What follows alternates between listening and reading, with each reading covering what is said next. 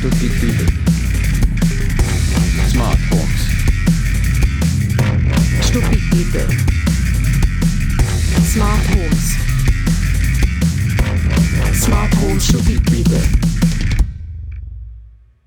Yeah, hello and welcome to another episode of Smart Homes, Stupid People. My name is Madlen Ziege. And I'm Eris Fellmeth. I'm going to That's fix right. a couple little things in the background with the stream real quick. As always. Yeah. So today's topic is born after 1984. And yeah, we'll talk a little bit about the differences in the generations and specifically also our generation. And programming is going to And, be a big topic, I think. The programming these generations kind of went under, and that's because they're also showing differences. And I don't know which kind of generation you are. Maybe you can find yourself within this well, and you can ask yourself, what is it that you learned in school? What kind of books did you read in school? What was the main topics that were important in your education? And I'm convinced, and I'm sure you too, that these topics are not chosen by chance, but there was a plan behind that, probably. Right. Now, let's talk about ecosystems for a second. I'll come into the video when I'm ready in a sec, guys. Talk about ecosystems. What does it mean when a force from outside the ecosystem really heavily affects an ecosystem? I mean, it means that everything inside, I guess, would have to adapt accordingly, right? Yeah, it depends on what kind of force that is. I think I talked about this in one of the other episodes about the resilience of an ecosystem, which means the amount of disturbance and stress it can absorb before it has to change. And there are different kind of, systems. Some can absorb more. There can be more stress factors like, or influences from the outside before something has to change. And with others, it's more fragile. Right? It doesn't need a lot, right, for an ecosystem to change. But yeah, you can really transform that to a society or to a human being or to an individual. How much it takes for the system to not being functioning anymore, and to a point where it has to change in order to survive and to re-establish itself. Yeah, well, let's talk about, so here we are. I got everything up and running. So we are live on all the platforms we're supposed to be live on. Now, I'm born in 1984. You were in 1983? Yes.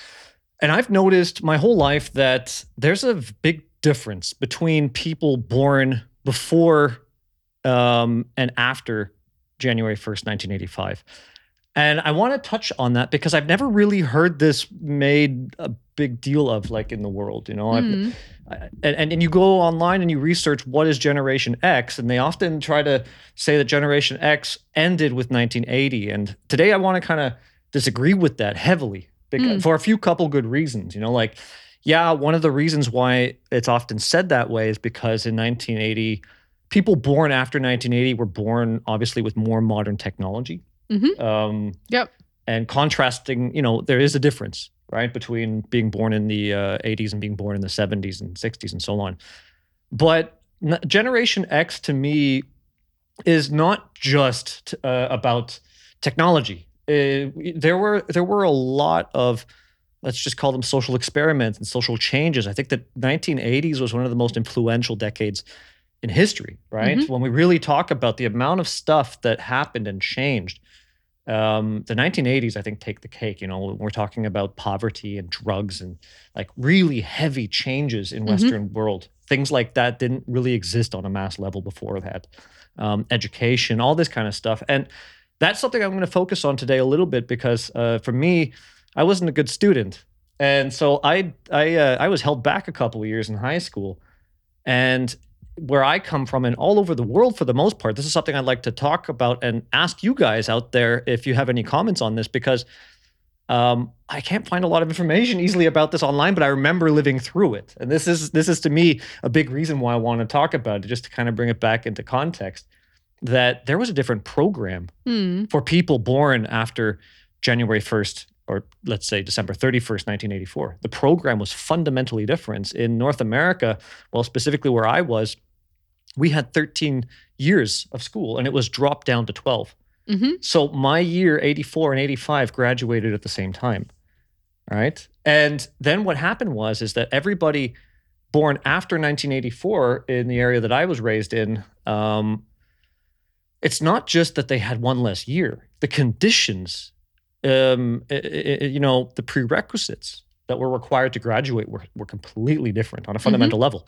And in Europe, you guys went from, specifically here in Germany, going from the, what was at the time called the diplom system, after high school. And instead you migrated to a more Western international standard, which was the bachelor and the master. And that happened also around the same time. So people born after 85 went into the bachelor and masters. I couldn't find an exact, because it wasn't rolled out all at once. And this is why, to me, there's a bit of a gap. Like a couple of years are overlapping. But I can definitely say that there's a huge difference right there. And when we're talking about smart home, stupid people, right? When our environment becomes too accommodating for us, do we lose the ability to take care of ourselves? Well, what happens when our environment actually has an interest in programming us or testing something out with us? What does that mean for us as sovereign beings or as organisms, right? We have to then take into consideration that the ideas that we have are quite potentially not ours. Right? That the influence and the influx of information that's coming in from all around is, one, very controlled. And today you see that with censorship, right? I just, we had a couple weeks ago, we had a cool talk about the Good Club. And then we also talked about Carrie Mullis, right? I put out a video called PCR Spirituality because Carrie Mullis said that the discovery of the PCR test was for him a spiritual discovery.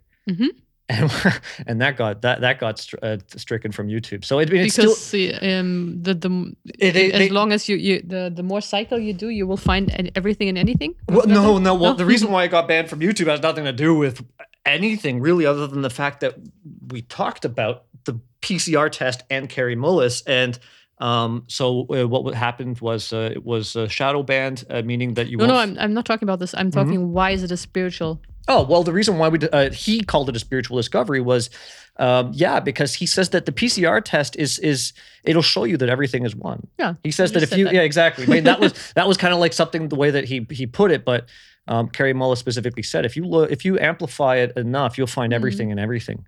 And the idea of being able to use it for virology and so on and so forth is something that he always declared to be something that should not be done, right? And he specifically said in many different contexts that using the PCR test to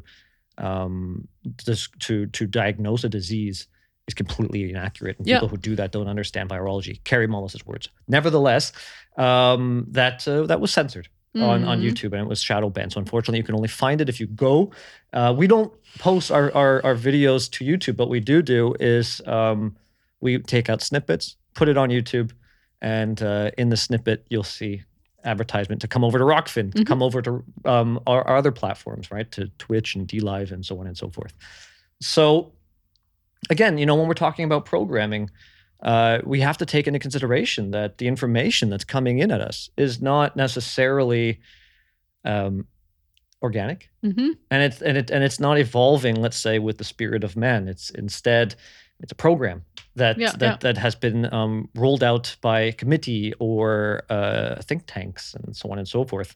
And so going back to the education, the way that it was rolled out in Europe was also done by committee, and that committee was called, let's just go into it real quickly here, the Bologna process. We can talk about that in a minute. I think you might know more about that than I do.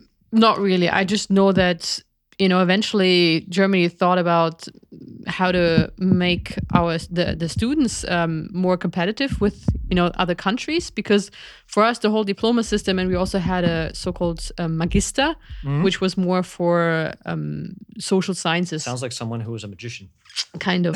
Well, I actually did both. I started with a Magister where you have either two major subjects, or you have one major and two minor subjects. And so usually, if you want to study philosophy or education, something like that, languages, that's how it was back then.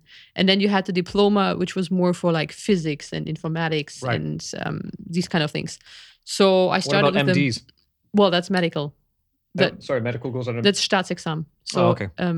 So they don't. What do they? Do they have to go with Magister or Diplom? No, Staatsexamen. Oh, so it's neither. It's something else. Yeah, it's something else either. Okay. So it was very complex.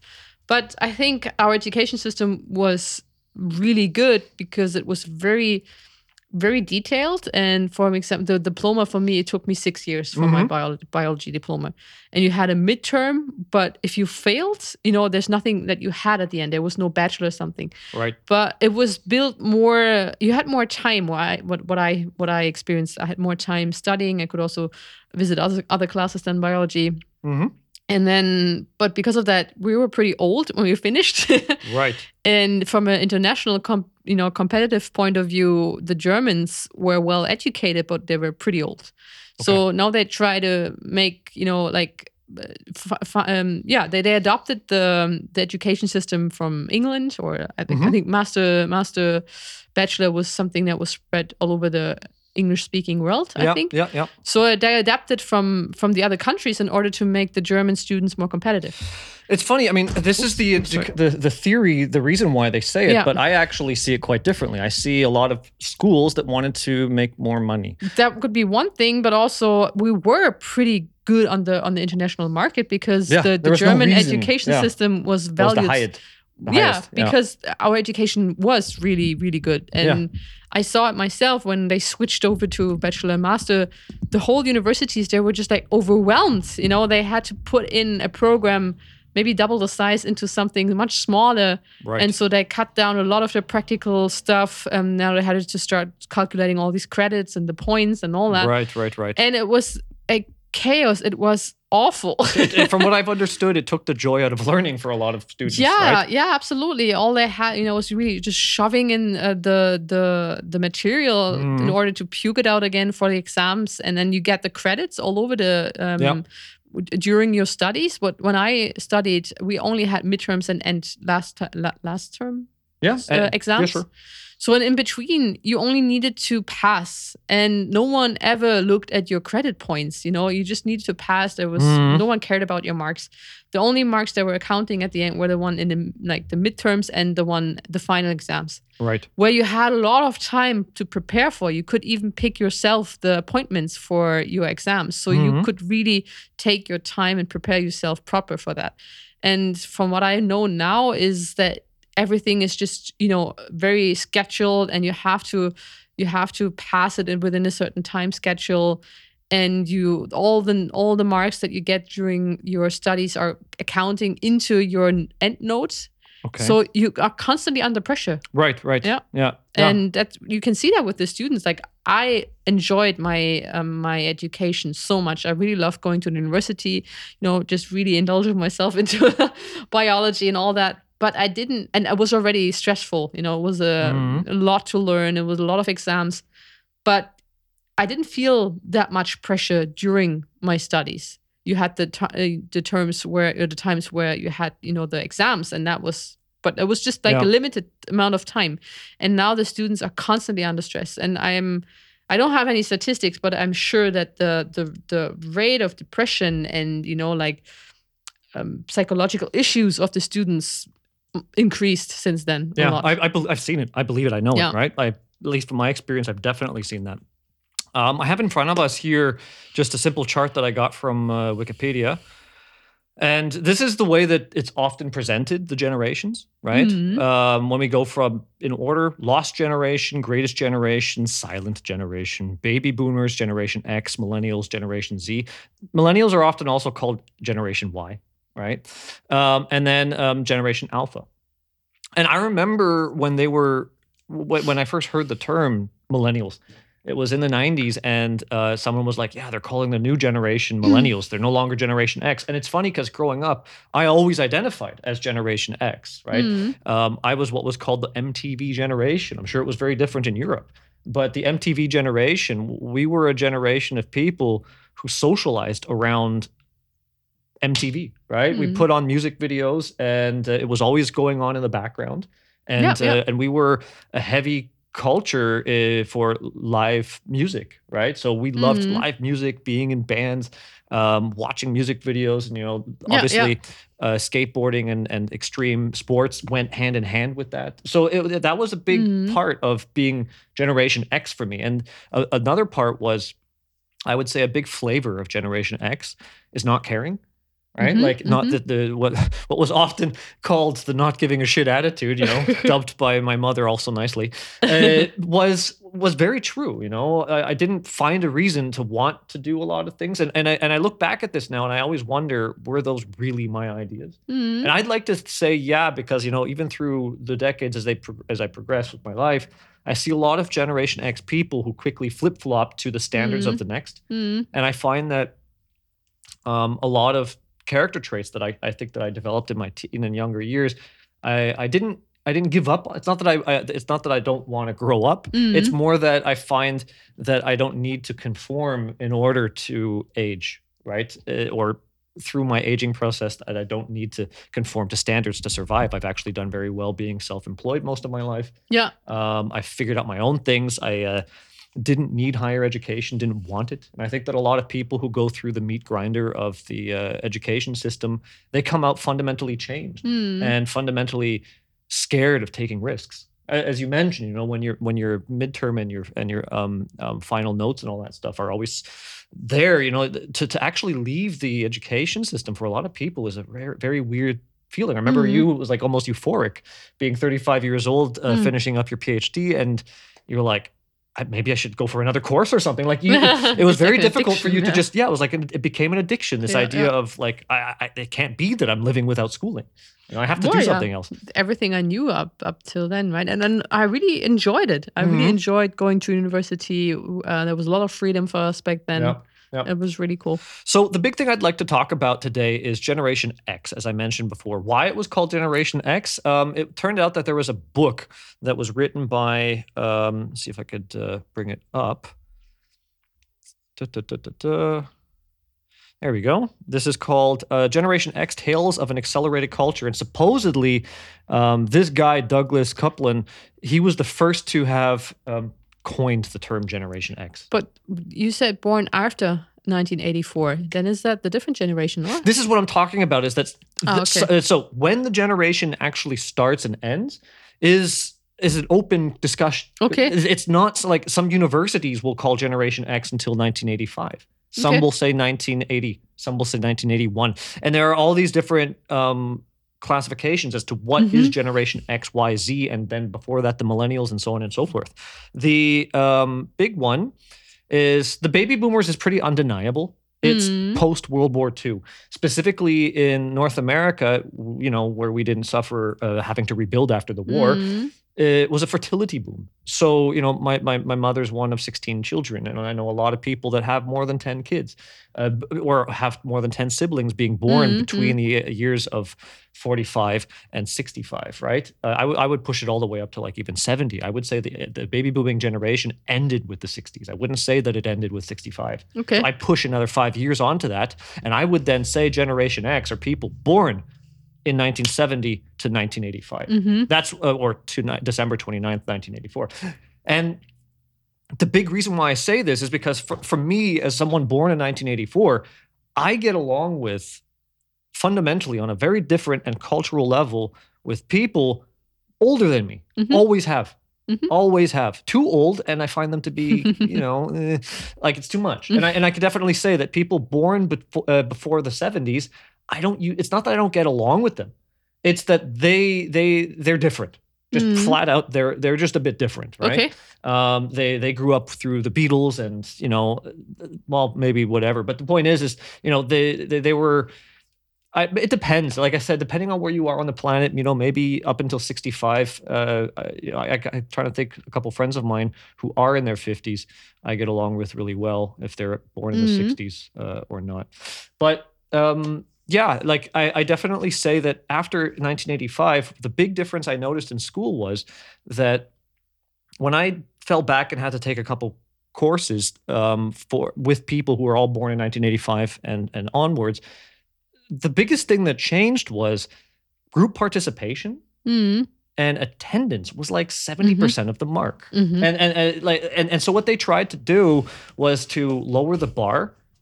Just the same thing with German education, right? They lowered the standard and the bar to make it appeal to big industry because the turnover will be greater of product, and the product would be educated people. Yeah, it's true. And in North America, I don't know if this happened all over the place. Like I've traveled to almost every major city in the U.S., and I can definitely say there is a feeling difference between people born after 1984, and the idea that someone can actually just coast through life, participate, and be physically there is enough. That to me is the flavor of the millennials. That's what changed. That's their culture. That's not mine. Yeah. And I'll say that because I'm the type of person that I'm much more comfortable on a contract basis. Give me the job. I get paid when the job is done, not because I showed up on time and participated a little bit. That's bullshit. And so to me, that is fundamentally the difference between Generation X and the millennials. Generation X are a people who don't want to be a part of the big system. They don't give a fuck about it. They want to do their own thing. Millennials are very different.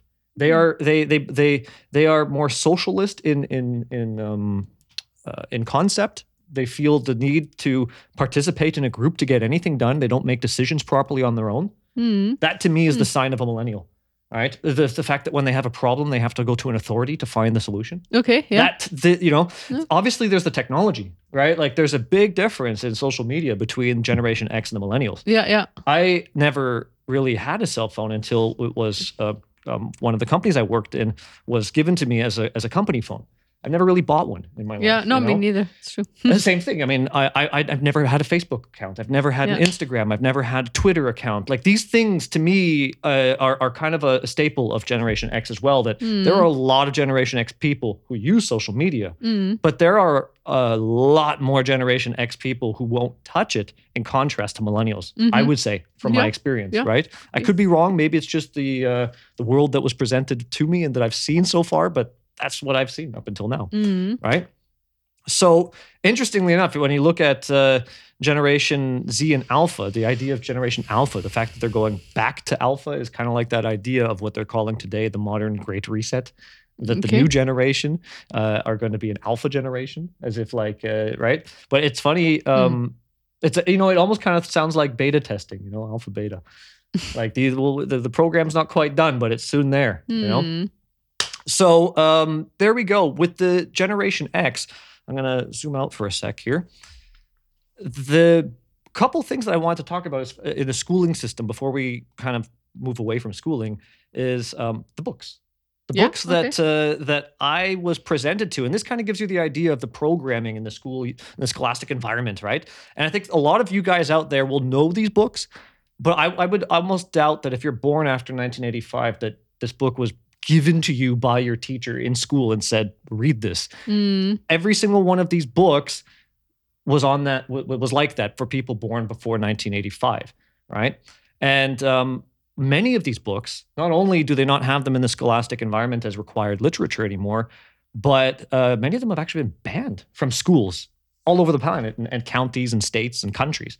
So we're going to go through a little list here, and this one's going to be kind of fun here. So let's go back into the studio. The first one I'm going to talk about, Flowers for Algernon, also known as Charlie. I remember reading this in grade 9, and it's a book about a guy who's retarded who, he thinks everybody's his friend, right? He's, he goes into the kitchen and everybody plays with him and he's everyone's friend. And then they gave him drugs in order to become intelligent, right? Or smarter. And so then he went from being retarded to being a genius. And it shows the change of him getting smarter and smarter and smarter. And he would go into that same kitchen or whatever place and place of work or whatever and meet the people who he thought were his friends. It turns out they were never his friends. They were always just making fun of him. They were always just shitty to him, right? And as he got smarter, he was able to fit in and, meet women. But then he became too smart and he was ostracized again. He wanted to become smart because he knew he was different. So the idea of being too stupid or too smart was the contrast that this book was trying to show that as you get to a certain level, the world is alienating when you don't conform in the middle somewhere. And that's kind of like, it's one of these weird things. In the end, he kills himself because life was too shit. So he ended up going stupid to smart and smart back to stupid. And before he became stupid again, I think, if I'm not mistaken, he killed himself in the book because he didn't want to go back to that. And he didn't want to be at the end of either spectrum. He just wanted to be normal. So that's an interesting book. We're going to come back to this because I have a list of books that were banned. So we're going to go through this one, and many of these books were banned. The Catcher in the Rye, I know I read it. I don't remember it. Just, I was probably smoking pot out in the street somewhere with my friends skipping school. I know I've read it. Don't remember it. Do you remember? Did you ever have to read this? No, I know the German title, Roggenfinger, I think. But I think I never read it. Yeah. Anyway, no. I'll skip that one. But this is that book that I believe. But I heard about it a lot. Wanting to murder phonies or some shit like back. Like I try to remember that. It was like anyway. This book, I think it triggered someone to like shoot someone or something. I can't remember. Well, I'll just rent it from the library next time and then. Yeah, I can't remember it. You can have a look at it. Mice and Men. This is actually a good book that I remember reading. This one is about a guy who's with his brother. Once again, his brother is mentally handicapped, and his brother possesses what can only be dubbed as retard strength. When he gets too excited, he tends to unfortunately crush people to death. And and he travels from place to place to place to try and create a stable environment for his brother and him. And I think that the idea was he ended up becoming the caregiver or the caretaker of his brother because no one else in his family was around anymore. And in the end, he realized he couldn't live a normal life, and he took his brother out to a nice place in the forest and shot him in the back of the head. Right? So that book was also... These are all, like I said, these are all books that were required literature in my time, right? To Kill a Mockingbird. I don't remember it. I think I read it too. Do you know this book? This is actually supposedly a really good literature book, like as far as the way it's written. Okay. Don't remember it. So onwards. The Chrysalids. I remember this one very well. This is a book where there was it starts off where the main people, it's like a tribe of people who they're very religious in nature, and when people are born with a deformity, they're considered to be, cursed by the devil, and then they're killed. And so you have some people who were born with slight deformities, like a sixth toe or something, where they chop it off at birth to try and hide it.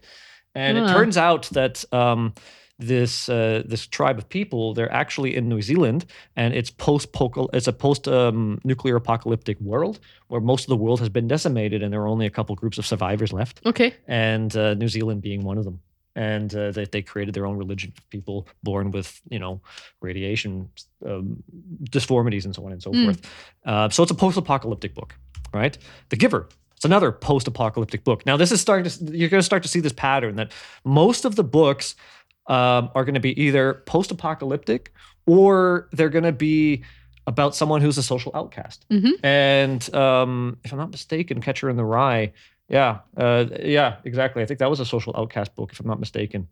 I'll have to look at that again. The guy moved from California to New York. It's coming back to me. Pretty sure it's that one. And he was also like an incel, like couldn't... was it Catcher in the Rye or was it the... Yeah, anyway, doesn't matter. All the books kind of like fit into this type of a category, right? Yeah. Post-apocalyptic, world is fucked, you're alone, you can't fit in well. That's what these books are all about. And that's what Generation X, that was the programming that we were getting, right? That the world is shit. That was the big thing, and I don't agree with that at all. I think the world is a fantastic place. I was able to see through that bullshit, and that's why I didn't go to school anymore, right?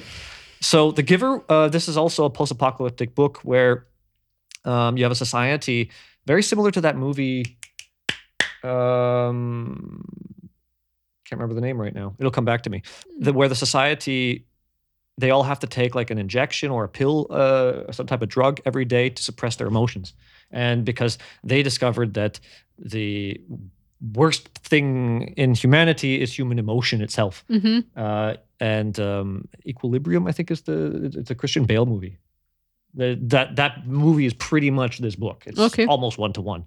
And it's kind of like this book in 1984 in together, right? Or like a dystopian book, right? So this is again, it's a dystopian future in the sense that it's utopic in the sense that society's functioning really well because they've decided to eliminate something in society that they believe to be the cause of issues and problems. And in this case, it was emotion. Okay. And so people had to live out their life, and only one person in the entire society, who was called the giver, was the receiver of knowledge and the holder of the past. And once every generation, a new receiver would be born, and he would receive the information from the giver of what the world was like before their society. And the idea was that, so that in context, he could always help guide the society properly because he's the only one who knows the truth. So that's The Giver. Interesting book. I actually like that. Going now to the heart of this book, of this topic today, is George Orwell's. His real name is actually Eric Blair, so AKA George Orwell. That was his pen name. 1984.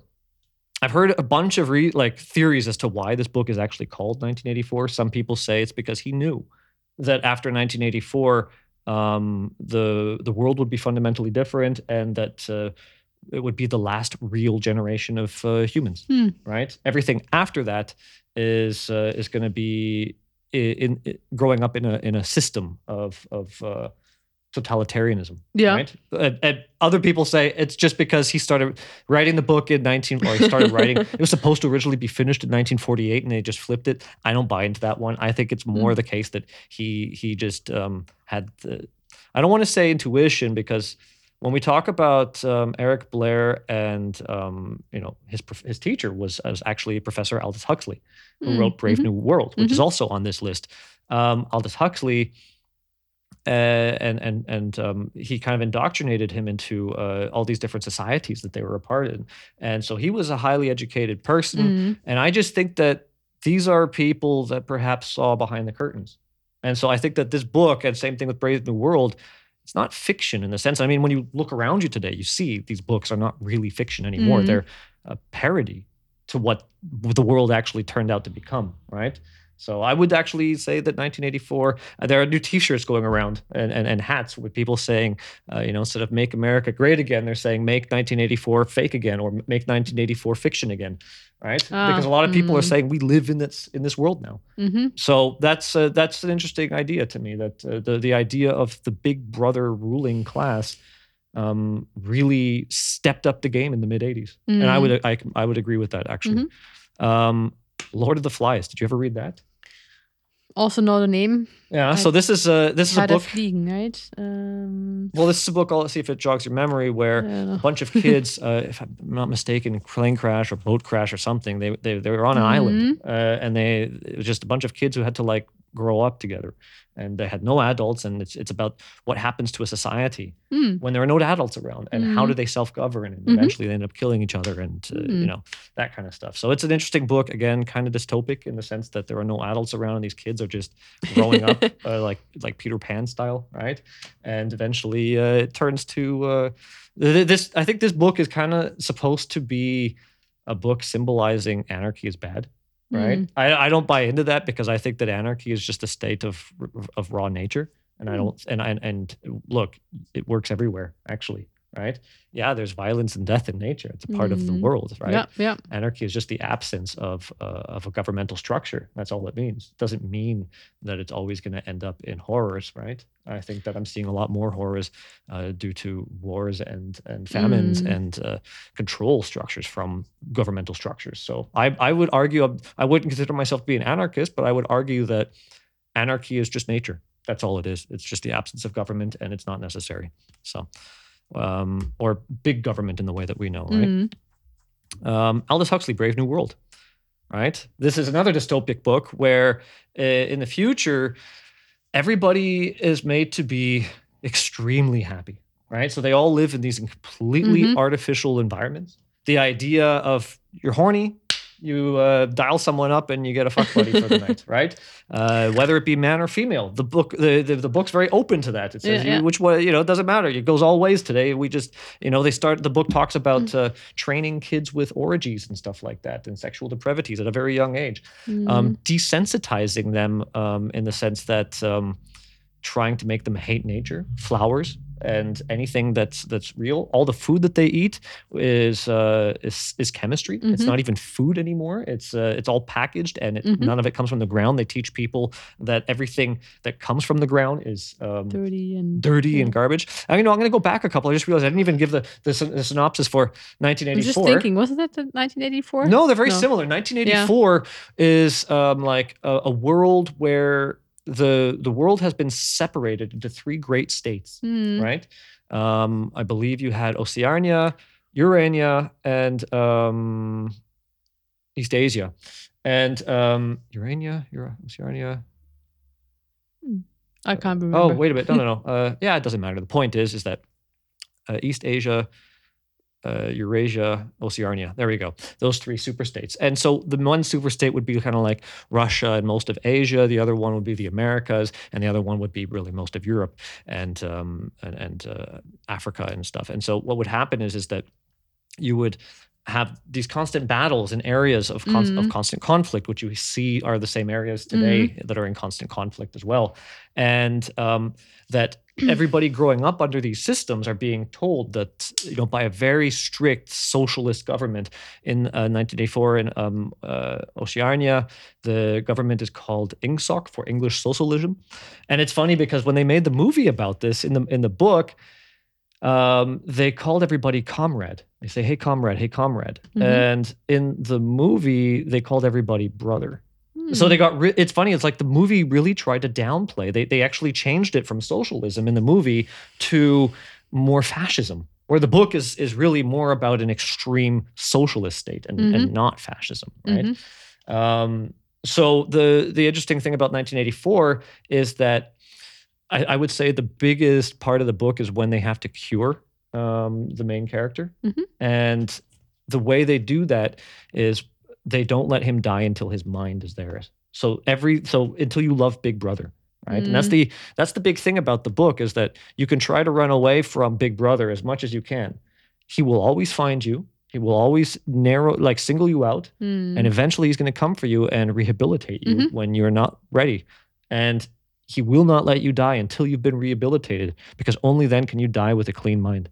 And so the whole book is about him fighting the rehabilitation and not wanting and wanting to rebel against Big Brother. And in the very end of the movie, he's like, you know what? If you just accept this place, Big Brother's pretty awesome. And then someone comes up behind him and shoots him in the back of the head. That's how that movie ends as well, or that book ends as well. Is the idea of this constant dystopian death. With Aldous Huxley, it's kind of the opposite, in the sense that it's a very disturbing place that nothing is natural. And in the end, the main characters, they're not happy with their situation. And so what the government state does for them is they try as much as possible to assist them in any way to make them happy at any cost. What do you want to do? You want to go to another place? We'll get you to another place. It's the idea of, like, here in Germany, it's very socialist over here when it comes to welfare and education, right? So if you don't have a job and you have unemployment insurance, right? They're going to try the entire time on unemployment insurance to put you into another job, or to give you another education to get you into another job. And so if you're sick, if you're working and you're sick, there are all these amazing programs. It's crazy for me to see, like, how much opportunity Germany really offers when it comes to wanting an education and the work world. The problem is that Germany has zero tolerance for people that just aren't interested in any of it. Right? And it's very, very scary to say, like, if you just want to be a person who lives off the land on a cabin, you can't do that here. They'll be after you so quick. It just doesn't work that way. You have to work around the system and with it to achieve those types of goals. So Aldous Huxley's Brave New World is kind of like that as well, in the sense that everything you need is given to you, but at a cost. And that cost is your complete and, it's your freedom. There is no such thing as freedom. And they talk about, like, the idea of soma, I remember being a big thing in there. This drug that they always take to perk themselves up and make them happy whenever they have a bad thought. Just take your soma, right? And when they die in this book, it's not like in 1984 where they want they want to make sure your brain is nicely washed before they can leave you out to hang. In this book, Brave New World, they pump you full of soma and drugs and make you die euphorically, looking young and beautiful. So the idea of aging is like, it's not good. Nobody wants to age, so they use these drugs and these pills to keep them looking 25 forever. And then when you finally hit that age where the pills and the drugs don't work for you, then you just get more pills and drugs to make you die like that in a happy state. So there you go. Brave New World. Animal Farm, another one from George Orwell. That one's a pretty fucked up book, you know? And again, I know I'm going through this whole book thing right now, but these are all books. In my time, every single one of these in high school was put on my desk and said, read this. Yeah. Except for a couple, like, what often it would be like, you know, read this or that. This is why, like, for me, Catcher in the Rye, I know I read. Like I said, I'm pretty positive now. That's the story about the Californian guy who goes out to New York City and finds a hooker, and he ends up becoming he's not good with the women, and then eventually he's in a mental institution. And the whole book is written from the point of view of someone in a mental institution talking about the last couple of years of his life, and he's only like 16, right? So that's what that book was about. Anyway, every single one of these books is something that was on the table for me to read in high school. Animal Farm, it's about a farm of animals who start speaking and becoming intelligent. And it's funny because it's a parody of reality in the sense that the pigs are the ones who do all the politics, right? The dogs are the ones who are like the police. And the horses are kind of like the wise ones. And the chickens are kind of like...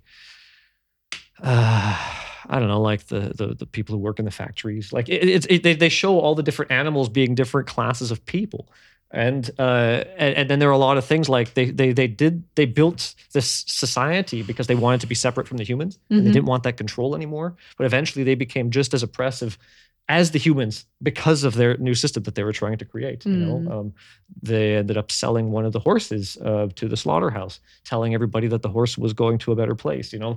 Anyway, Animal Farm, fun book. Yeah. Lolita, I never read this. I know, like I said before, typically in high school, there would be so many students that we all go to different courses at the same time. And in some courses, sometimes of the year, they put this book out, and other times they put out the other book. And the reason why they keep them in in a circuit is so that we don't talk to each other. Right. So if English class 1 is doing Lolita, and English, or grade 9 is doing Lolita, and grade 10 is doing Charlotte's Web or whatnot, they don't talk to each other, because if they both were given the book, then they'd know they'd be. Anyway, the point is that was the way they explained it to me when I was younger, why it was in this circuit, to keep things fresh and to make sure that the students in the school can't cheat easier by telling each other about the literature. Charlotte's Web is the next one that's coming up. I think it's the last one on the list. It is. So Lolita, it's a book about a pedophile and some girl who's sexually promiscuous. Never read it. Also just heard about it. Yeah. Never read it. Don't know. Charlotte's Web, some pig. This is the story about pig not wanting to be slaughtered, and the spider comes to the rescue by writing its name into the web, and people thought it was a miracle, so they didn't slaughter the pig. Aww. There we go. That was took a little longer than I anticipated to go through all that, but these were the books that were, like I said, required reading. And now when we go back to, for example, here. This is a list of books that were banned. So we're just going to go through this real quick just to give you guys an idea that, you know, these books that were all this dystopic, make you feel really small and insecure and feel like an outcast. That was the main theme of every single one of these books. Yeah. Right. And then on top of that, clearly we had Shakespeare, like every one. I've heard that they don't do a lot of Macbeth and that kind of stuff anymore. It's mostly just Romeo and Juliet, right? Okay. Shakespeare. Hamlet, or I think Hamlet is one they don't do in schools very often anymore, I've heard, because of the whole incest part. But, right? So Catcher in the Rye, not going to work here anymore. What else? Kill a Mockingbird, that's another one. I think that was on my list too. Yeah. Lord of the Flies, 1984. Lolita, Of Mice and Men. Catch-22, never read. Brave New World. Animal Farm. So these are all books that are banned from somewhere, right, in the Western world. And I know for a fact that, at least where I came from, that these books aren't really in the regular cycle anymore. Let's see if there's anything else. Gone Wild, Native Son. So these books I don't really know too much, but For Whom the Bell is Tolled, there we go. Lord of the Rings. Lord of the Rings. Yeah, I heard that they didn't want that in the school anymore. It says here, but this is only like Burned in Alamogordo. I don't know what that is. Clockwork Orange. I also know that. Yeah, one. Clockwork Orange. So Mm. on and so forth. So let's keep going. As I mentioned, when I was held back, the idea of not being able to just pass the exam, because I remember when I was in high school, they would tell you, make sure you pass this exam because it's worth like 50% of your final grade. Mm. And I always found that to be very peculiar, that we knew that we can just show up to the bare minimum amount of classes, do the bare minimum amount of homework, and get a good mark on the final exam, and you'll pass with okay marks, right? And that was the way that high school was like for me. And then being pulled into the new system where that didn't fly, I was pissed. I was so pissed. I ended up leaving school and finding what was called an alternative school. I think I mentioned in the past to you guys. Yeah. That allowed me to do 1 hour per week per course. And I was able to get like 25 credits within a few years there because I was doing like 6 courses a year or per semester, and I was doing really well. And it worked for me because for me, the big thing I didn't like about high school was this constant idea of sit at your desk, be on time, go to the bathroom when I tell you it's okay. Yeah. Group participation, where I always thought, just give me all the homework for the year. I'll do it. I'll write the exams. I'll show you that I can do it. And if that was the case, I would have flown through high school, but it wasn't. I always found it like, why do we have to sit in school and read the books together? Why do we have to, talk about this shit? Why? Like it was so not interesting for me. So yeah, that's actually what I liked also in university, that most of my classes, the lectures, you could, either you were there or you don't. There was no participation list. If you didn't go to the lectures, you wouldn't get the knowledge offered up from the professor. Well, yeah, which is what I did. When there was a great professor who had, good teaching skills, then I went because it was exciting and I liked it. And also just to meet the other students. But there were a couple classes where it just really, really sucked. And 1.5 hour just sitting there and then listening and just, almost fell asleep. Yeah. So what I did then, I just bought the book and I worked through it myself. And when I had questions, I went to the professor or I asked another student. But I like to be able to, just decide for myself, like when do I want to go? And we had a couple classes that we had to go, like practical classes in the laboratory. They were mandatory that we had to do. But most of the time I was free. I could decide whether I want to go or not. And my education. What was high school like? Was it the same thing? High school was very, determined, like scheduled, and you had to be there. Well, were you punished if you didn't show up? Yeah, I think so. See, this is something I've known too. You guys have this whole, like for us, it was mandatory to go to high school until 15. After that, you can choose. Right. And I think with you guys, it wasn't that way. I think the parents are responsible for the children over here until they're like 25. No, you could also, there were we have different school systems. Like one school system is that you can, just have a lower exam, Abschluss. Yeah. Sure. Final mark or whatever. Final mark at the end, where you can leave school when you're 16 in order to make to get an apprenticeship or something. And then you have the higher education, like going to the it's not gymnasium because that's it's a high school. Yeah, high school. Yeah, so it's high school where you have the A level at the end. Okay, so for us, we had preschool. After that, we had primary school. Yeah. Then we had junior high school and senior high school. Now, this is something that they started changing in many places. So for me, primary school was grade 1 to 8, and then high school was 9 to, at my time, 13. Nowadays, it's to 12, right? And then preschool is, you don't really need it. You don't have to do it. We're talking kindergarten, which we called senior kindergarten and junior kindergarten. Every state, every county, every province, every country, they have their own way of labeling it and all that stuff. But for the most part, grade 1 for most places starts in grade 1, not kindergarten. Right? Yeah. And so for me, grade 1, I would have been about 5, right? Because I'm born in the end of December when I started.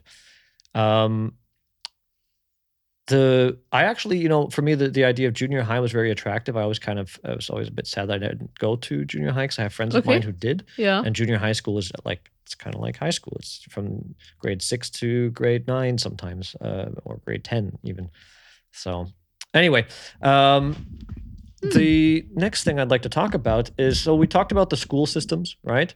We talked about the MTV generation. We talked about the books and the literature. We talked about fundamental differences now in the way that Generation X and the millennials were raised. As I mentioned, the millennials were raised with this idea that everybody gets a medal for running the race, kind of a thing, right? Or group participation and attendance is worth something, right? Where it fucking isn't. Like, really, it's not. In any real task, in any real society, group attendance and participation means fuck all, like nothing. Right? I'd much rather be with somebody who is genuinely interested to be with me to do something than someone who feels like he has to be there because he's going to get a cookie in the end. Right? Yeah. It makes no sense. No, it doesn't. And so I think this is where a lot of that, what we see today as over entitlement comes from. So now if we fast forward and we take these people who are now out of high school. So I'm 38 years old. And that means that everybody, I guess, 37 and younger will be born in 1985 and onwards. And not to shit on all of you guys who are younger than 37, but I'm just saying that if you were a good student and you went through this type of a programming, take a look at it, right? And I say take a look at it because it was shocking to me. And I think that if you guys are born after 1985 and this was your experience in high school, that group participation and attendance was of utter importance in order for you to get your final grade. Another thing is they also added community service onto the bill, meaning that you couldn't graduate high school until you had the credits required. So there were a bunch of prerequisite credits, then you had electives and all that kind of stuff.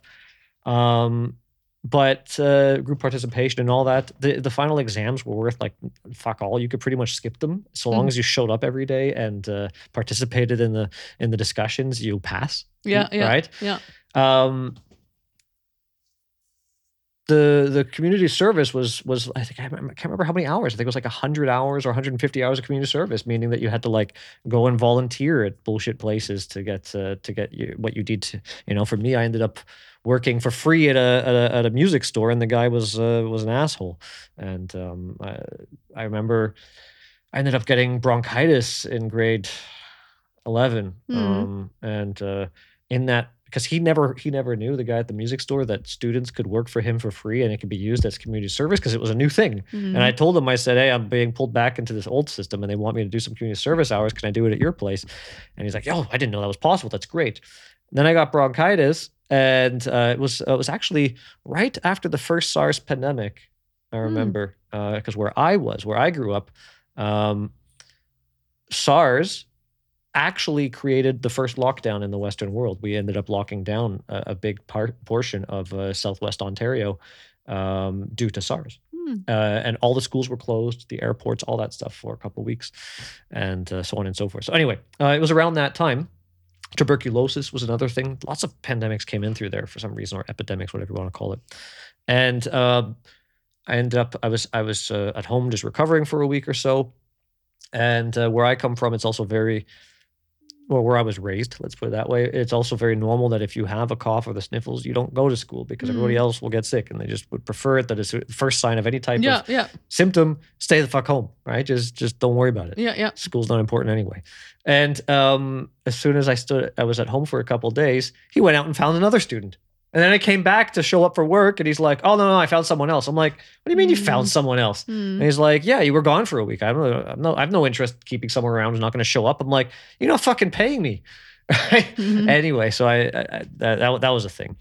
But what I was talking about was this idea of entitlement. I see this a lot in the new generation now. People who, specifically, I would say people born after the 1990 is more intense, where they get out of college, university, and they burn out within the first 2 years in the workforce because they can't take it. It's too much. The real world is too shocking for people raised in such an institutionalized environment. And I've seen that over and over and over again in my industry. People thinking that they can cut it, and not understanding that with their bullshit little bachelor's degree, it's not worth anything. They're not going to get any more money. They're not going to get an extra cookie because they have that piece of paper. And it's hard because I've seen a couple bachelor students that come to work for the company I was at before, and they're demanding like $5,000 after, they're demanding a lot of money, right? Over here in Germany, 5,000 euros after taxes is fucking good, right? And like cost of living over here is very good. That's another reason why. And I just remember seeing them say, well, but my professor says that I'm going to start at no less than 70,000 a year.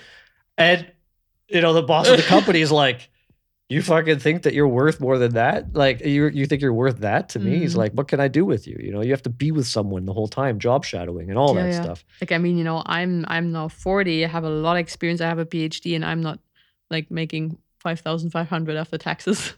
Well, again, this is before taxes, right? In the area that we are, and it might come to a lot of you your Americans as a surprise, but you can still buy a house here for a couple $100,000. You can't do that in most of the U.S., right? It's the price difference over here in cost of living is so different that I would say that if you're making $3,000 to $4,000 after taxes here in Germany, you'll have a better quality of life and more money in the bank than you will in the U.S. Hands down. If making the same amount of money in the U.S. Okay, right? I would say in the U.S., if you're making $5,000 after taxes, your quality of life still won't be as good as as far as money in the bank and being able to pay for everything. So cost of living and all that stuff. I would say that I don't know, like depending on what state you are, obviously if it's California, add another zero to everything, as they say. Okay. All right. It's crazy over there. But nevertheless, yeah, the expectancies of a lot of the people who graduate and they come into the workforce for the first time, burnt out, can't handle reality, psychiatry, drugs, pills. That's a new thing over here, right? So what about you? I mean, you had to teach a bunch of students who were born after 1985. How do you feel about them? I mean, because you're born in 1983, culturally, do you get along with them? Like, do you feel that it's the same as being with somebody who is 2 years or 3 or 4 years older than you? I actually, most of my friends are older than I am. Yeah. Like, I same here. I've just always got along with them better. Right. Yeah. So I don't have lots of friends which are younger. I think only 1 or 2, and I can definitely see a lot of differences, right? So they're way more attached to their phones and the social media. That's a huge thing. Yeah. Impressions and all that. So they really want to, they really are more on this whole internet web presence stuff. When I taught at university, and during my PhD, we had to, teach for a couple courses per semester in order to fulfill our teaching. Yeah. How you say that? We had to teach during the PhD. Yeah, certain things that were required for you to show them. Yeah. So I had lectures. I gave lectures. I gave field work classes and these kind of things, and they were all like maybe 5 to 10 years younger than I was at that time. And I remembered that most of the students, they really didn't give a shit. They were not interested. They were right. Yeah, just what do I have to do in order to get a good mark? In contrast to you, when you were in their place, do you think that the people in your class gave more of a shit? I would say so, yeah. They were more interested, more engaged in the work, specifically in field work. We were really, like, wow, this is so exciting. And I had a couple. And then with the new generation, you have to always look for them, like, where the fuck are they? And they're like behind a tree with their cell phone. Really, kind of like that. They really try to, push it a little. And so I had a couple of students for their final exams, which were longer with me. And so I really picked very, very nice people who were like excited about my work with the rabbits and all that. And that was really cool. But then I also had a lot of students that just needed to participate in the classes and, just needed the certificate that they were there at the end. And that was hard because I saw they were not interested. It's like, what do I have to do here in order to pass? and I incorporated them into my data collection because I had so many different projects that I was happy to have a lot of people so we could do some measurements at the same time and all that.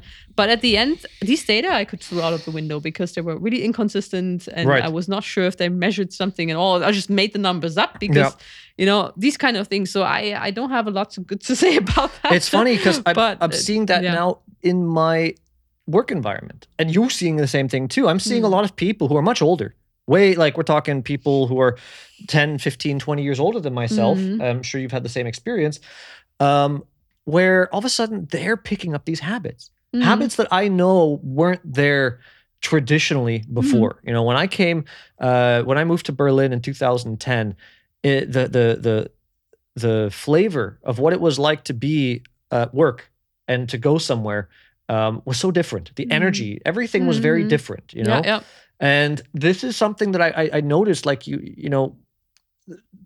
organization, documentation, planning. These things are being thrown out of the window on a large scale in every company that I keep coming across, right? And it's like everybody throws their hand up. They're like, oh, I don't know. It's just a big machine. I'm a little part of it. And I'm just, like I said, as I'm seeing so much chaotic organization in government, in schooling, and I mean, for a lot of the jobs that I do today, I do jobs for the federal police, for the the electrical companies over here. I've done jobs for schooling. I've done jobs for government. I've done jobs, many private. I've been into thousands of people's homes. So I think I'm one of these people who have had an interesting journey in life because I've seen the inside of people's lives on a very fundamental level. I think that to ask someone how many houses have you really been into, in your life, and seen how people live. And I've seen people inside their home from like poverty to billionaire, and I've worked with all of them, right, in doing what I do. And it's always been very fascinating to me to see the way that things have changed. Germany was always known as this advanced technological society. And I'll say that Germany today is barely first world anymore. It's first world in some ways. But when we're talking about the work environment, right? Like I see projects here go 100% over budget. 100%. Like, how does this happen? There's a lady who works for us. She's Mexican, and she said it's unheard of in Mexico for you to go 8% over budget when building a building, right? 100%. And this is just because of the planning shit. Right? This is because they're getting a bunch of Eastern European people over, and they're trying to make, it's like the Tower of Babel when you're on a job site over here. Nobody speaks the same language. Nobody gives a shit, right? They're just there for their little menial task, and they fuck off. And there's no project manager, right? Like now you start to see this, and you see the same thing in government and in NGOs and all that, where people have their little task, and they don't care if their task is actually a part of a project that is doomed to fail, because it from its concept onwards, it was only generated, whether it be for greenwashing purposes, for whatever. It was never meant to fly. It was never meant to work. And people know this. I think a lot of people, specifically in Europe, I see a lot of people who work at jobs where they know their job is useless. Completely useless, right? But the only reason they have it is because the government has done a big push into making it that everybody needs a job. Everybody has to be working. And if you're not working, then you're working on getting a job. Right?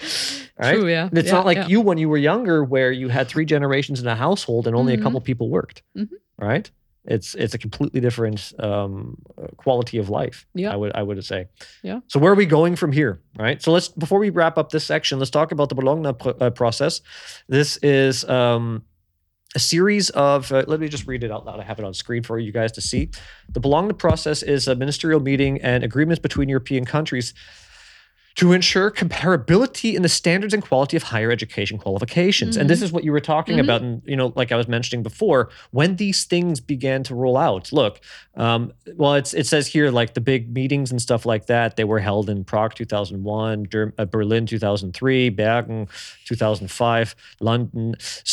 So much had changed, and they started rolling out these massive educational changes Yeah. all throughout the Western European Yeah, and Eurasian world on a massive level in order to make it more, as you mentioned, compatible, right? So Yeah, that you could yeah. just take someone out of this country and plop him into that country, and he can continue Yeah. on the same pattern, on the same path that he was at before, and his Yeah. education would be recognized. Yeah. But as you mentioned, unfortunately, Germany had to downgrade and quite severely in order to become.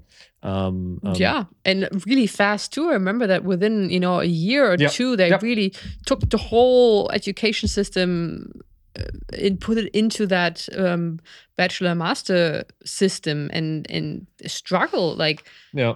And you mentioned Yeah. it was like really the people who were graduating a year or two after you, right? So it Yeah, would fit and into that no time one- scale that I would hypothesize as 1985. no one knew how the things worked. They had no idea about the credits. They Yeah. kept asking me because I was as a student, I was already a teaching student for Right. the lower classes in a zoology class, and they asked me, how is that with the credits? I was like, I have no idea how that works. So I remember it was a huge chaos. The professors were so fed up with that stuff because they had to change their lectures, and at the end, a lot of the practical trainings they had to downgrade. So Right. there were fewer hours in the laboratory, the stuff that is really important, specifically for a biologist. That all the practical stuff had been reduced, and the field excursions and Yep. all that. So, but on the other hand, I mean, if you want to, spend some time in Europe in a different university, they also say, now it's easier because everything is the same, and you can Yep. just switch. You can also do your master somewhere else because everyone knows that you have the same. But I remember, I also spent a semester somewhere else. I went to Tasmania, and yeah, it was a lot of work preparing it and organizing, but it worked. That was not. I don't know if I think that was maybe just one argument, but at the end, if you really want to go somewhere, there's always a way.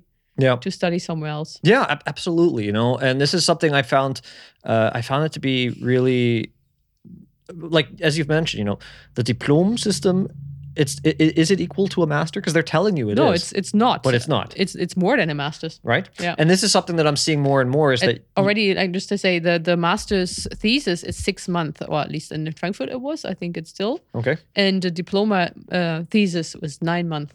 Right. So that's already a big difference. Okay. Yeah. So again, for all of you guys listening out there, it's an interesting topic. I think the idea that Generation X ended with the end of 1984, and we're going into the next part of it, which is, in spirit of the book, 1984, George Orwell's book. Mm-hmm. Let's talk about Big Brother.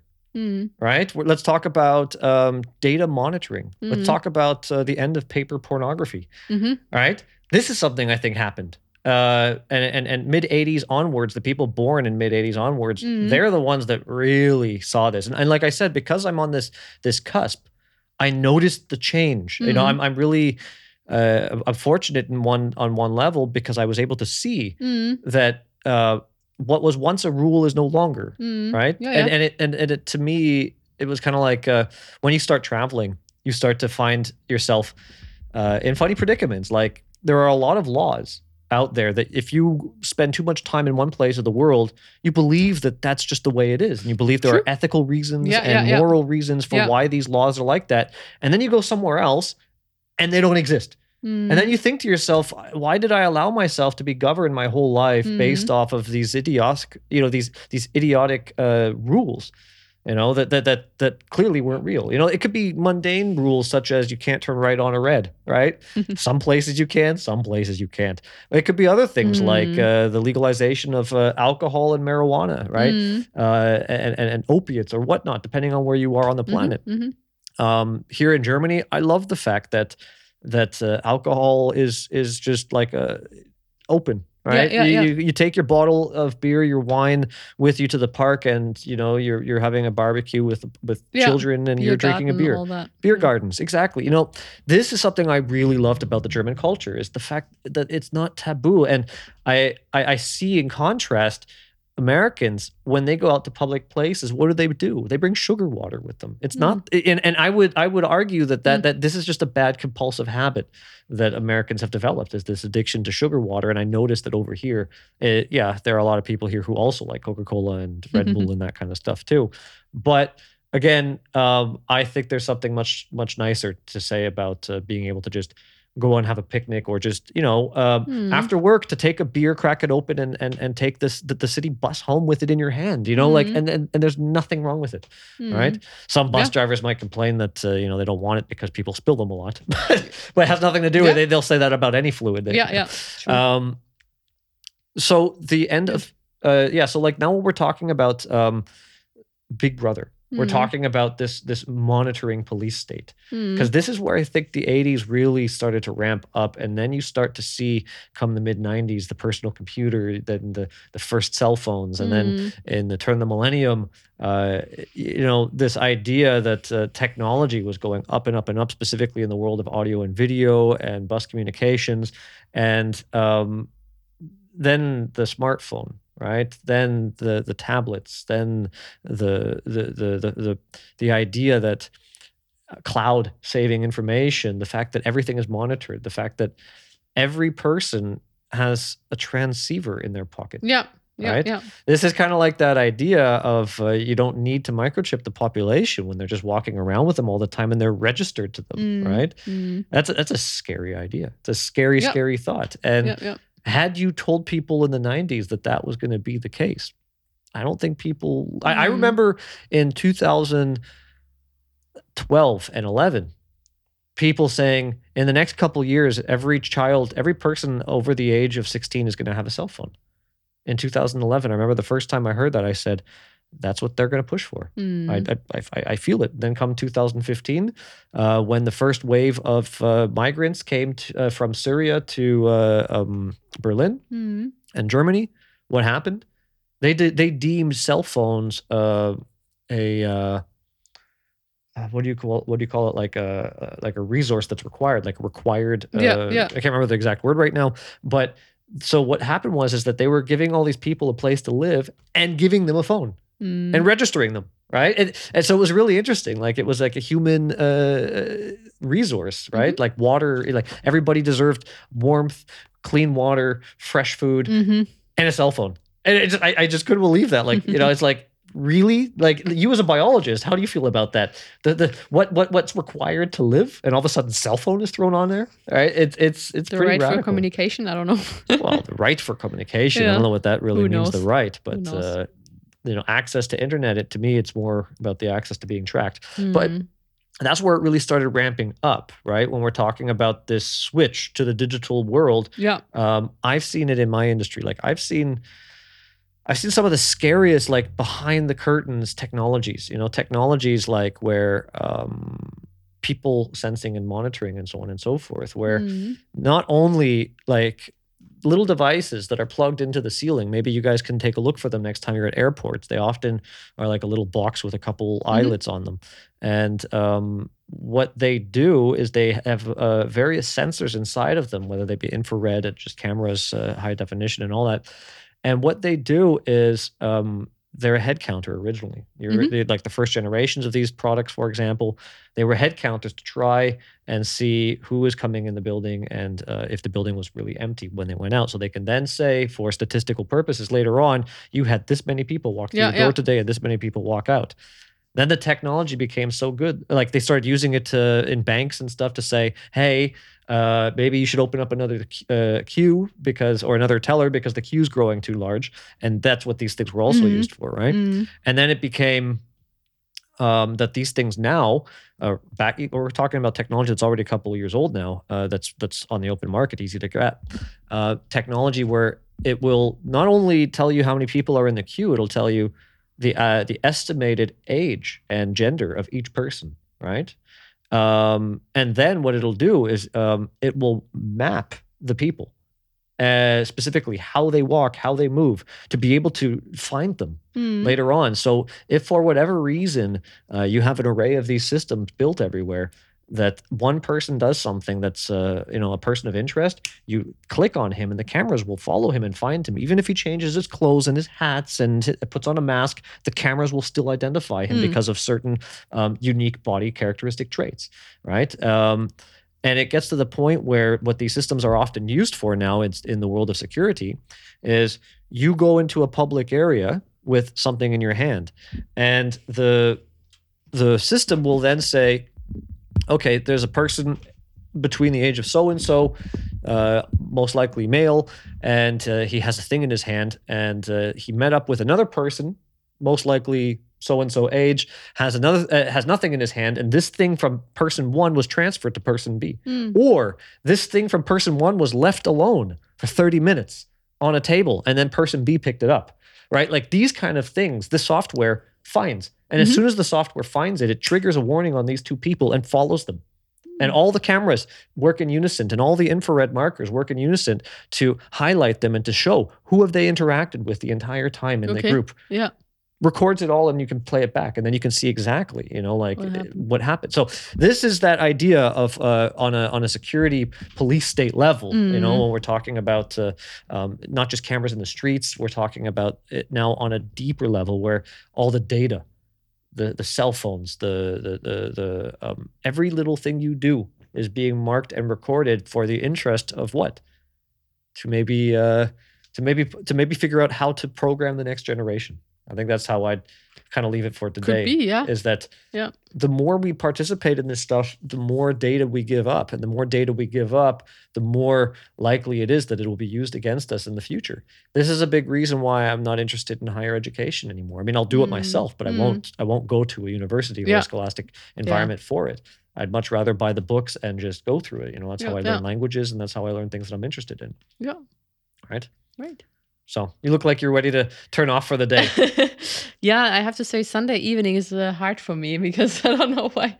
It's just like already the time of... It's still nice and sunny out here in the northern hemisphere. Yeah. I think the sunset is it's the sky is light till like 11 p.m. right now. Yeah. We're coming up on the solstice in a couple of weeks, and so there's a lot of energy in the air, and it's actually really hard to do the video cast at 6 p.m. on Sundays because it's like, man, we should be outside doing something. But I love it. I love actually as a hobby. It's been really nice to be able to just have an idea throughout the week, work on it, and present it. It's just, I think it's actually a really healthy mental exercise, just something like this. Yeah, absolutely. I think with me, it's just, a lot of changes that also happened in my private life and my professional life that I think over the weekend I try to settle down, and then I can feel how tired I actually am from the weekend, all these things that happened. Right. Yeah. Well, let's shut her down for today. I can definitely see that there aren't a lot of active people in the chat rooms today. And that being said, look at the time of the day we're live streaming at. There are a lot of people who are seeing or watching this stuff afterwards. We actually have in Telegram a comment. I'll go through it in a second. But we're not getting a lot of action on the live stream right now because it's like noon in North America, and I'm sure they got better things to do on a Sunday that's beautiful than to sit inside and chat on a live stream. So anyhow, to wrap things up, I'm going to go through a couple little comments then quickly, but to wrap things up, that was the general flavor of today was really programming, right? Unfortunately, we are all subjected to different types of programming, whether they be scholastic, governmental, or other. And to understand that our ecosystem and our environment is not a naturally occurring thing as we believe it is, right? It's naturally occurring in the sense that, it exists in nature, but reality is that you have big think tanks trying to organize how the school systems are going to be operated. And as we showed with the Bologna process, this is a think tank and I wouldn't say think tank. This is a committee of people who got together and altered the face of education all across Europe and Eurasia forever, right? Well, not forever, but I mean, permanently in the sense that it's politics gone wild, put it that way. So, and that was a big thing about the MTV generation too, was that reality TV. And I don't know if I talked about this too much before, but for me, the MTV generation experience was music videos. And then all of a sudden it became reality TV shows, keeping up with the Kardashians and shit like that, right? I don't know. I was out of I that. didn't watch it. I've never seen an Never episode. seen it either. But I just remember turning on MTV, expecting a music video. I'm like, the fuck is this? and that's when I stopped watching MTV, which was nice because it coincided with the birth of the internet, right? In the sense that I could just watch all the music videos I want on online. Yeah. Which is interesting. So I looked at a couple of statistics before starting the show today. And statistically, YouTube is still the biggest social media platform, if you call it that. And if you do call it that, the highest rated age group of people who are using it are about 40 years old. I find that to be fascinating because, as I mentioned before, pre-1985, we were the MTV generation. We always had the TV on in the corner. And for me, when I work, I know, I mean, it won't be YouTube, but it'll be something. You know, I'll have Rockfin on in the background. I'll have some type of videocast, podcast, or a music list on repeat or whatever, right? Or movie. But I think that's also very personal. Like me, I for myself, like I'm, more the silent person. Yeah. Well, you grew up in Europe. I mean, there's a big difference. Not so much around me. Yeah. I do. I know a lot of people from all generations that some just don't like. They like energy around them, and that's the way it is with me. Is when I'm working, specifically if I'm doing menial work or repetitive work on a computer, I like to have a movie or music or something on in the room to create an atmosphere, right? To something that I enjoy. Yeah, right? Absolutely. I like to be able to take breaks and do something that actually makes my heart pump a little bit, right? Whether it be exercising or just go outside and play the drums for 10 minutes, right? Yeah. And I just, like I say, comparing that to the post 1985 generation, I'm sure there's a lot of that in there too. But the interesting thing about YouTube is that why is it that the age group of people between 40 and 45, right, or 38 and 45 is what I was reading, which ties into people born before 1985. Why is it that we are more likely to watch content on YouTube than we are to watch content on TikTok or Twitter or Facebook? That's what I found to be interesting from the statistics that I showed, that I read today, that was shown to me, was that statistically, the younger generations are more into Facebook, Instagram, TikTok, and that kind of stuff. And it's the older generations who are more, at least, there are a lot of younger generations on YouTube as well. But as far as demographically speaking, it's men between 38 and 45 who account for one of the biggest spikes in watch time per day. And I think it's because we come from this era where we always had MTV on in the background, and therefore we throw on a YouTube playlist, we throw on a movie. That's my assumption. It kind of fits into my model that shows me that you can see, and I find it funny because everywhere you go, you see statistics that are 35 to 45, right? And or something like that, right? And I always thought to myself, if they change that statistic to make the age groups pre-1985 and post-1984, I'm sure you'll see very interesting differences, that it's not a group that you could group together. I think that we are fundamentally different in the way that we, like you say, through social media and so on and so forth. I would definitely say if I'm at a house party with people, house parties, it's something we used to do. If I was at a house party with people who were born after 1985, like you mentioned, they all have their cell phones. They don't give a shit about participating or really getting involved. They'll participate, but they won't really get involved. And it's the same thing with after people born before 1984. I find that it's more likely when I'm at a house party that a couple will have their phones out, but for the most part, a lot of them will just either be laying in the corner somewhere, or in their pocket, or in the car, right? Yeah, or at home. Very rarely today, anyway. So here, let's go to a couple comments, and then we're going to stop for today. I want to also say to you guys out there that we are live on Rockfin, Telegram, Twitch, DLive, and in audio form only on Podbean. So for you guys listening on Podbean, you could also ask questions. On Twitch and DLive, we are known as Smart Home Slow People because they don't like stupid people over there.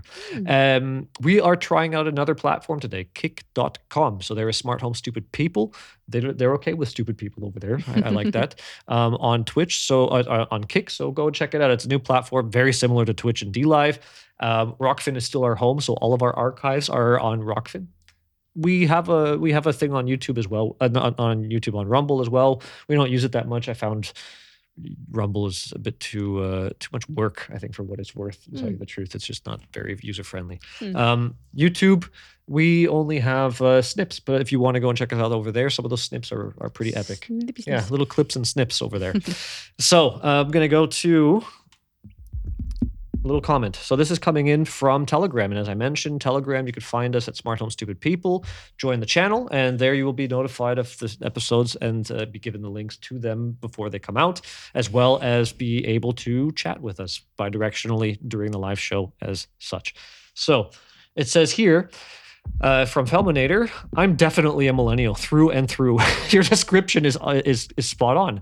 I feel like it's not even by choice, or I have a mental block to know how to be my own boss. To know how to be my own boss. I wonder. I'm trying to read, the writing is small. I wonder if that's the way the system is set up, or I wasn't taught enough on the hows to do my own thing and to be my own boss, since it is not the culture I grew up in. Also, she's saying that it's not, she wasn't really taught properly to be her own boss and so on and so forth. I can definitely see that, like post 1985 entrepreneurial energy it went down, like a lot of people I grew up with, specifically born before 1985, they were just odd jobbers. Right? Odd jobbers are people who just go and take anything, and they don't want to work for someone, so they'll do anything. They'll paint your sidewalk. You want your house number painted on your curb. Sure, you want your door painted, right? You want anything, and sometimes they find a really cool niche and they discover great things, and this is where a lot of that cool synchronicity comes from too. I grew up like that, right? Like I've done. You wouldn't believe the amount of different jobs I've tried out in my life. I've been doing home automation now, building automation for over 17 years. But even parallel to that, I had a window washing company, right? I was working at nightclubs. I did a whole bunch of stuff, right? Just to keep things dynamic. I didn't always like having all my eggs in one basket, so to say. Yeah. And so she also says here, I don't remember Catcher and the Rye either. I remember more Lord of the Flies. Okay, so she had Lord of the Flies actually in school as well. So there we go. That being said, I think we're going to close things down for today, unless there are some questions out there. We will gladly bring them into the show. But I think, as I mentioned, I think too many people are enjoying the sunshine and enjoying the nice weather in the Northern Hemisphere. Yep. So that being said, let's wrap things up for today. Any last words, Maddie? No, it's just, it was a nice, also kind of like a, voyage through the history. Also, I thought about my teenager time and childhood and using the computer and remembering that we had a modem that made the noises in order to go online, and it was like a huge thing. Yeah. But I also remembered how cool it was. Now I could, I chat with my friends from school and chat rooms. That was a big one. ICQ, all these things, and MSN Messenger. And the first mobile phones came. They were like huge things, bricks. Bricks. I remember when they first came out, like, people were saying, "Don't put that thing close to your head; it'll give you cancer." Yeah, I remember that all too. That stuff. And now it's forgotten, right? So. But I think it's worth to just look at the time you've been raised and what was around you, what kind of things happened in the society, and the values you were taught by your parents and all that, and just to keep it in mind that these things, although they've been taught to you, they are not you. Like they are maybe a part of you, but if you look closely and you think, well, is that really something I want to have in my life? Is that really, an attitude I want to keep? Is that really me? So I think that's always worth to ask yourself, who are you behind all, apart from all that stuff? Yeah, your original, like your actual authentic you. What are you behind all this programming? I think that's one of the bigger things I struggled with when I started going through a lot of this, right? For me, I found marketing class in school to be very interesting because it opened up all these ideas of changing people's decisions subconsciously, right? Working and with fear and all that. all right? this, So- appealing to the emotions and all that stuff. Mm. And it's like, when you go out and when you see that stuff and you look at a billboard, it's a different message. Yeah. The message isn't that if you want to be free, buy this product. The message is this company is that low that they'll say that to get you to buy their sugar water. This is the to me Yeah. the way that I look at the world. Right? To me, a good advertisement is an advertisement that is genuinely just behind a good product. Yeah. And shows it. That's it. And I Yeah. think that a lot of Wants to- a lot of products are just shit nowadays, which is why advertisement is so important, True. because the hawking of crap products has become more and more necessary to survive. Cars don't last more than 10 years anymore. So they know they need good advertisement for it, right? They know they need to make legal laws in order to make it that the older generation cars that would last forever don't get built, right? Yeah. Yeah. Yeah. Yeah. Craziness. So Yeah, I would say just to add on to what you said, talking on the phone. I spent a lot of time talking on the phone when I was younger, right? And I think that would be also a very different. That's something I also noticed, is that people born after 1985 were more likely to just want a text message all the time, specifically once they became 15, 16, because then they would have been about year 2000, 2001. yeah. And I always remembered that around that time, people always texting. I was just like, fuck off with the text, man. Just give me a call. Yeah, it's true. Right? Yeah, yeah. And I always found that to be uncomfortable. And still to this day, I find it to be uncomfortable. Like, yeah, they're texting for little things like I have a band, right? As a musician, we have a group and we could organize when we're going to show up because, three-way calling, though it was a big thing in the 90s, I used to do it all the time, right? Where you'd be talking to someone and be like, oh, I think my friend so-and-so just got off whatever, it should be home now. Let's bring him into the conversation. And we would sit around for hours, all in different parts of the city, with 3 people or more on the phone and having a group conversation. Yeah. Right? Cool. And then what we would do is later on, we'd meet up at the park and we'd just sit down and do nothing and have a group conversation. And that was a big part of my adolescence, right? Yeah. And I don't know what that's like anymore. I've seen, There's no time for this anymore. well, I've seen people that you invite them over and they think they're being social by just like, I don't want to get into this too much, but I've seen a lot of I've been in rooms with people and it's like these people are hanging out, but they all have their phone out and they're all watching different content. That's weird. And we then just had that with a friend who was over here at my place and she was watching her stuff.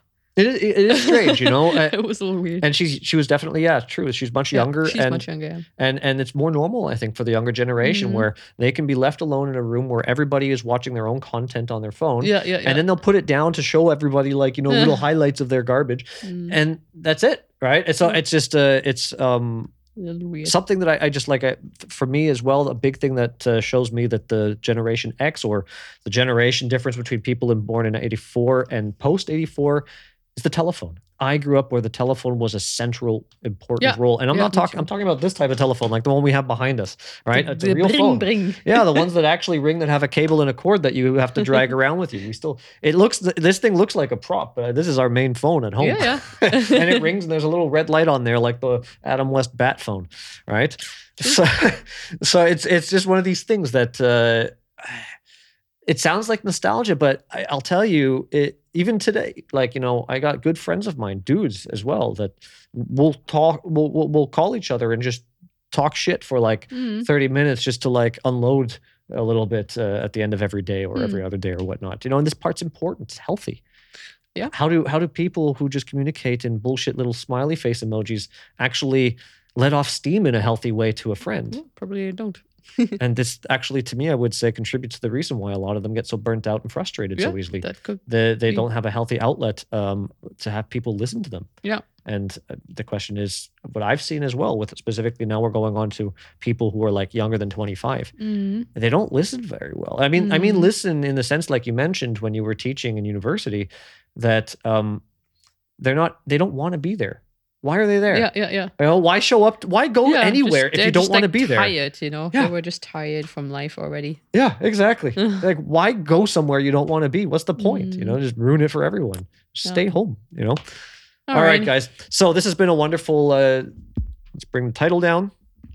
Season 2, episode 16, Born Before 1984. I hope you guys Did I? Oh, actually, it's born after Born 1984. I was after. going to say, yeah, I fucked up the title on this. So born after 1984. I could go both ways, you know. I mean, but the show is really about the people born after 1984 and the fact that Generation X, as I mentioned, I believe last year was the end of 1984.